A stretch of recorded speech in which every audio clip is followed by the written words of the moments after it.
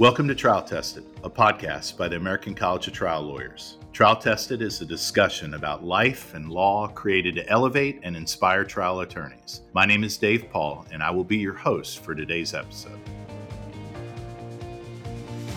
It's my privilege today to be interviewing David Boies. I first became interested in David Boies when I was in Manhattan, David. I was in the Strand bookstore in Greenwich Village. On the bottom floor, they have a used law book section. I know that bookstore. I was down there, left my family to just wander around in the law books, and I found your book, and I bought it for like $7.83 or something like that. And I read it. I'm so looking forward to having a conversation with you because your career intrigues me in lots of different kinds of ways. So welcome. Well, thank you. Your education begins at University of Redlands. You grew up in rural Illinois. My recollection is your dad was a teacher and you thought about being a teacher as well. And you were drawn to University of Redlands for debate. Is that right? That's right. I had been a high school debater, and the University of Redlands had hosted a major debate tournament throughout the time I was in high school. So I was familiar with the university. And when I decided to go back to school, that was a logical place to go. It's a great school and it's a beautiful campus. There's a pivot, it looks like, from University of Redlands to Northwestern, then Yale, then NYU. It feels like a pivot and I'm not trying to say anything negative to University of Redlands, and I know you support them. Was there a shift in you? There was. When I was growing up, I always knew I wanted either to be a high school American history teacher like my father or a lawyer like Perry Mason. And when I went to the University of Redlands, I initially was thinking of becoming a teacher. And I did not go directly from high school to college. I worked for a little while between high school and college. And when I went back to school, my goal initially was to become a teacher. When I was at Redlands, one of the things I discovered was that at that point in time, you could go to law school without graduating from college.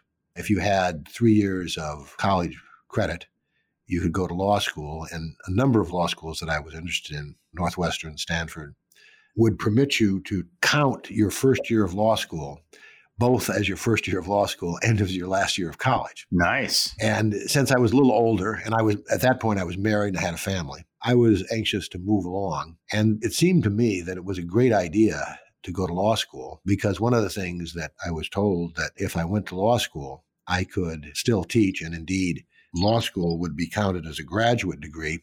And in those days in California, how much you got paid as a public school teacher depended on the level of degrees that you had. So if I had both a bachelor's degree and a graduate degree, I would actually get paid a lot more money by the public school systems. So that seemed like a really good idea to me at the time. So I went to law school, still undecided as to whether I was going to teach or practice law. The tension between teaching as compared to becoming a lawyer, what drove the decision? Eventually, what drove the decision, once I got to law school, was that I just fell in love with the law. It was something that I found to be challenging, exciting. It gave me an opportunity to do the kinds of things that I wanted to do in terms of moving society. It was a time of the civil rights movement. It was a time when law was really being used as a tool to open up a whole series of issues that had plagued the country for years in terms of discrimination, economic opportunities, and the like. So it was something where you had an opportunity really to move in the direction of social change and at the same time do something that was very interesting and earn a very good living.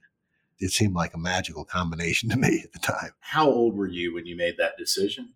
I was in my early 20s. How's your relationship with the law today, 60 years later, your love of the law? It's still the same as it was 60 years ago. It's been a wonderful profession for me. I can't think of something that I would have enjoyed doing more or that I would have been better suited for. It is something that obviously has its frustrations from time to time. There's a lot of drudgery to it if you're going to actually do it well.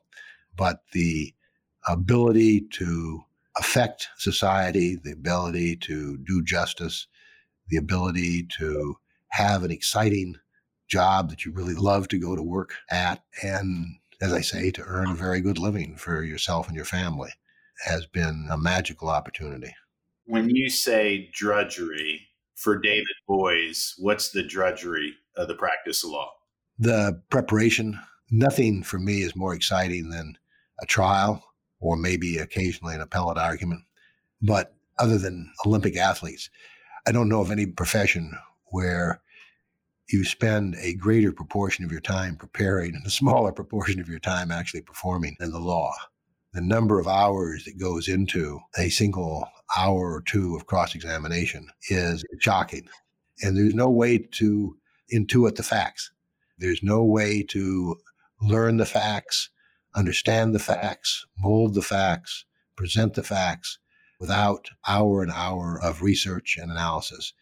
And the same thing is true for the law. The time that you spend really reading the cases, thinking about the cases, trying to get at the heart of what the judges are ruling is time that is essential. Now, that time is not drudgery. That time I really enjoy that part of the analytical work. But the factual drudgery, pouring through documents, trying to piece things together, you can get some satisfaction from the result, like building a sandcastle or a Lego building, but it's not inherently interesting in itself. Interesting. What I hear is thinking about the law and digging into the law is less taxing on you than trying to learn the facts. Thinking about the law, I think that's exactly right. I think thinking about the cases, trying to reconcile some of the things that look maybe at first glance as inconsistent in opinions, I think that is, part of what I really enjoy about the practice of law. And factual investigation is not without its rewards. It can be very satisfying and it can be very interesting in itself. However, the amount of time that you spend, and for me, reading is laborious, and it's maybe particularly laborious for me compared to some other people. So the amount of time that you spend trying to track down facts, trying to reconcile facts, while it's not without its interest and perhaps charm, it's got a high drudgery content to it. That's a funny combination of words, interest, charm, and drudgery. It actually accurately depicts kind of how I see trial prep as well, which is I do find some intrigue. I definitely find drudgery, and there is something kind of elegant about it too. I want to ask you about roles. And also I want to circle back to what you were saying about reading. A lot's been written about you you've been interviewed a lot about dyslexia and your pathway to that. And so where I'd like to start is kind of almost ask a follow-up question to what's already out there about your journey with dyslexia.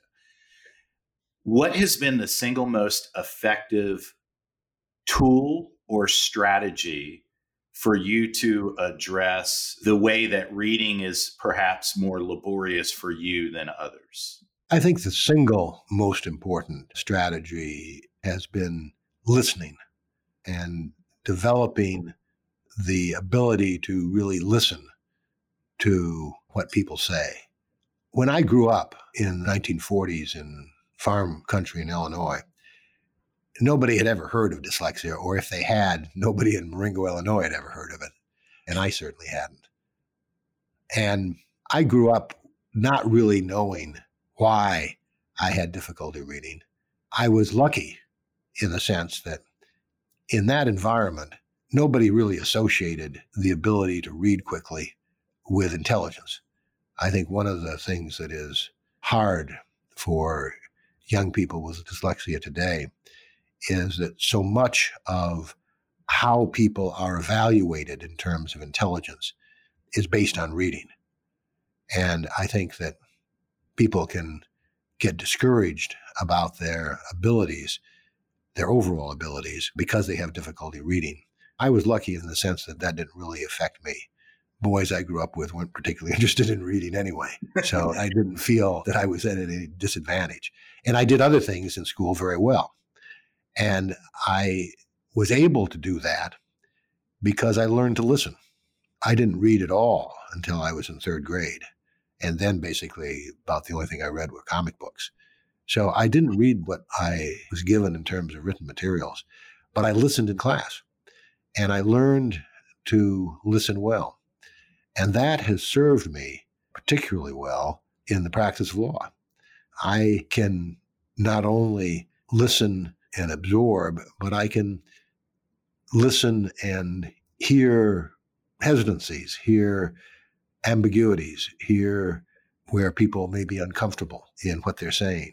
So the ability to listen has been something that I think both has been an effective strategy and has turned out to be a useful advantage. What does someone do to develop the ability to listen?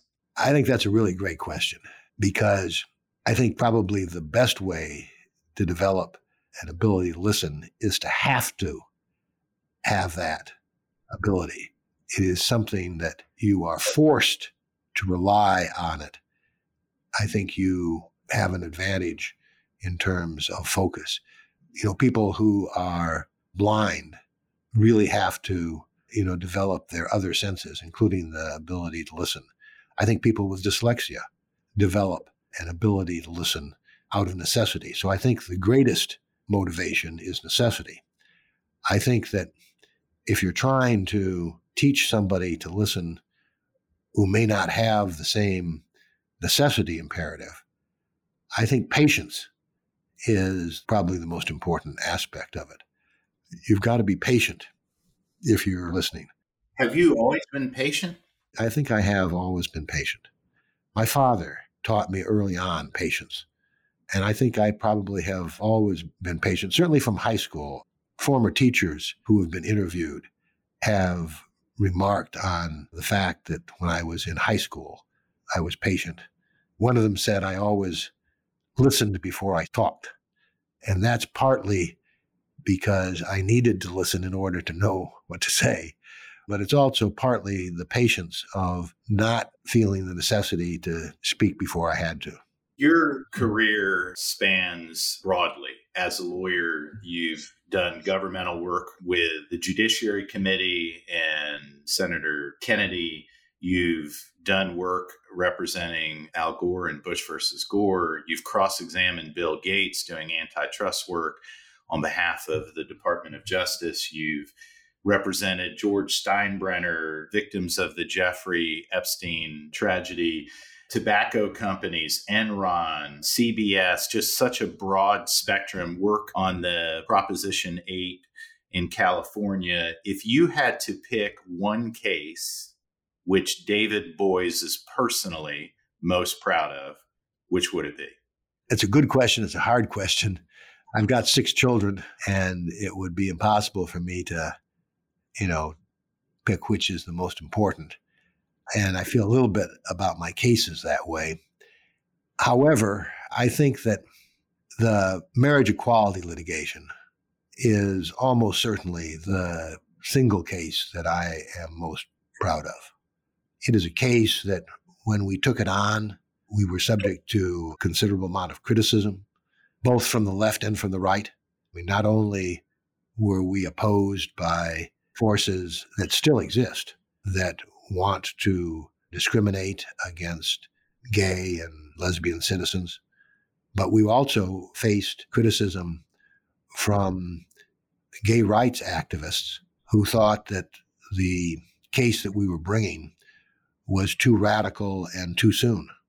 They thought that we needed to wait to reach for true marriage equality, and that we would lose in Supreme Court and actually end up setting back the cause of equal justice.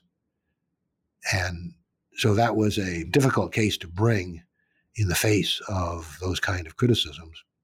And it was a case that when we prevailed, I think changed more people's lives than have been affected by any other case that I've ever done. It is something that made a difference in millions of people's lives in a positive way. That case certainly would be the single case I would pick. Well, there's so many pathways to go there. I'm going to start with what seems to me to be, at least on the outside, an unlikely pairing of you and Ted Olson, who was your opposing counsel in Bush versus Gore. What was it like working with someone you had worked against in such a high-profile case? Well, it was great. Ted is great to work with, and he's particularly great to work with when he's on your side. It's a lot better to have him on your side than to have him on the other side. And it was a great working relationship. What a lot of people don't know is that although we were passionate advocates for our respective sides in Bush v. Gore and passionately believed in the side that we were representing, we were never really enemies. And out of that, we actually became close friends prior to the time that we took on the marriage equality battle together. I'd known Ted a little bit, as you do somebody who is prominent in your profession prior to Bush v. Gore, but we were not really friends or really even close acquaintances. But you can't go through a battle as intense as Bush v. Gore and not get to know the person on the other side really well. And when it's somebody who you admire and respect, both from a standpoint of competence, but also in terms of integrity, it is somebody that you tend to grow close to. Some of my closest friends are people who I have battled with in the courtroom. Chuck Cooper, Joe Jamail, Ted, of course, are all people who I initially met in very high-profile litigation where we were on opposite sides, but people who I came to know and admire and respect and ultimately became close friends with. I think people who are not lawyers sometimes have a hard time understanding the fact that you can be passionate and aggressive gladiators for the clients that you represent, but at the same time admire, respect, and even be friends with the person who's on the other side. Yes. As we're talking, I just pulled up pictures of you and Ted Olson. I'm kind of looking at it. And the question that's going through my head, I'm going to say it in a very colloquial fashion, not a fancy way, but it's like, who is the lead dog here? You know, like, do you get what I'm saying? It's like two gladiators working together. How do you collaborate without allowing ego or anything else get in the way of what's best for the case? I think that it comes from a number of different places. One of them is that I think when you do it as long as Ted and I have done it, you understand what really matters is the ultimate outcome. If you win, you're both going to be heroes. And if you lose, you're both going to be dogs. And so what you want to do is you want to do whatever is best for the case and whatever is best for the client. So I think that it helps a lot when you're trying to figure out not what do I most want to do, but what is going to be best for the client. Now, that's what you ought to always do as a lawyer, but it helps in terms of motivation to keep in mind that that's the way that you're going to most likely win, and winning in the ultimate sense is what it's about. So I think part of it is that both of us were concentrating on doing whatever was best in our view for the case. I think another aspect of it, and this was particularly true for the marriage equality litigation, I think the importance of that litigation to our clients, to other gay and lesbian citizens, to the country, to our society, was so great and so apparent that I think that even if we had been inclined to be more egocentric, I think we would have suppressed that just in the context of the importance of the work that we were doing. I think that you saw great lawyers from both firms doing whatever needed to be done in a seamless way for the case. That could mean a really accomplished litigation partner, going back and doing associate work because it needed to be done at 2:00 in the morning and there wasn't anybody else there to do it. I think everybody, and that included Ted and myself, were affected by the importance of what was at stake. And I think that helped meld the team together. Yes, that's helpful. Ever a moment where you and Ted completely disagreed and one person had to defer? There was never any time when we didn't talk it through and decide what the right thing to do was. There were issues that one of us felt more strongly about than the others. We had a lot of very complicated strategic decisions to make. But one of the things I think people can sometimes find remarkable, but wasn't as remarkable when you understand the context, was that we talked it through and we always ended up at a place that we were both comfortable with. And I had a great deal of respect for his judgment about dealing with appellate issues. And I think he had a great deal of respect for my judgment in terms of dealing with trial issues. So I think that helped in terms of reaching a consensus. But what really helped was the fact that, without any false modesty, we were both really good lawyers. And you get two really good lawyers and two really experienced lawyers. We've been doing it for a long time. And you spend the time to really talk things through. And far more often than not, you're going to reach a consensus. That's been my experience for decades.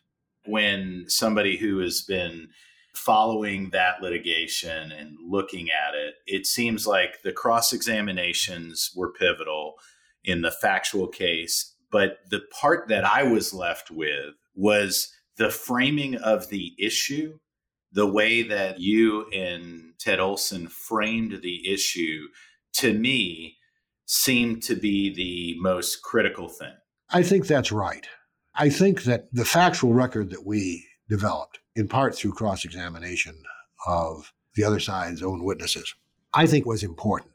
But I think in one sense, once you have framed the issue right, in that case, the end result is inevitable. I think that once you look at it in the right way, it was something as to which there really wasn't or shouldn't have been a dispute. I've often said that the other side didn't really have a theory. They had a bumper sticker. Marriage is between a man and a woman. Once you tried to probe that, either analytically or historically, there was nothing to support it.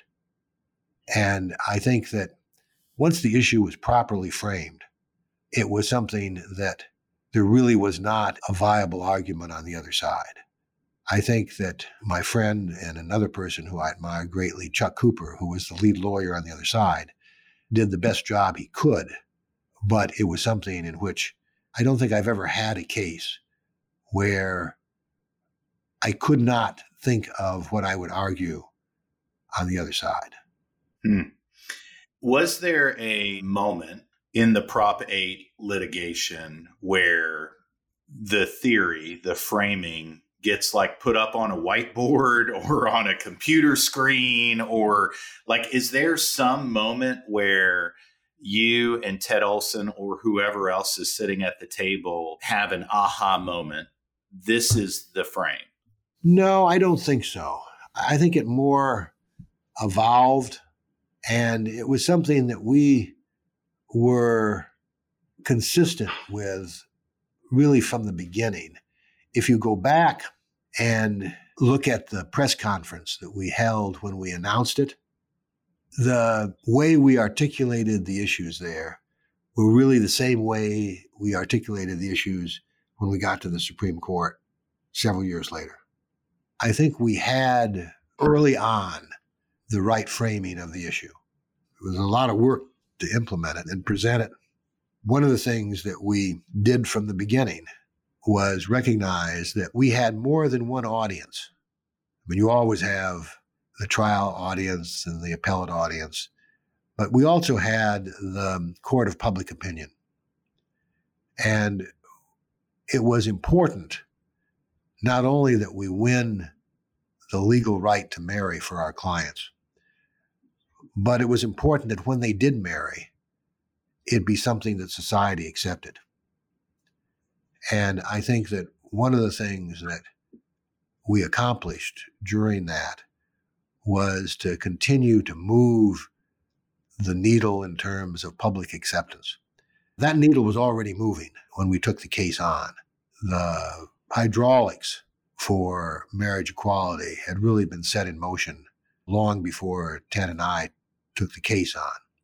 But I think that our odd couple aspect to it helped drive the discussion, helped move the discussion along, not just in court, but outside of court as well.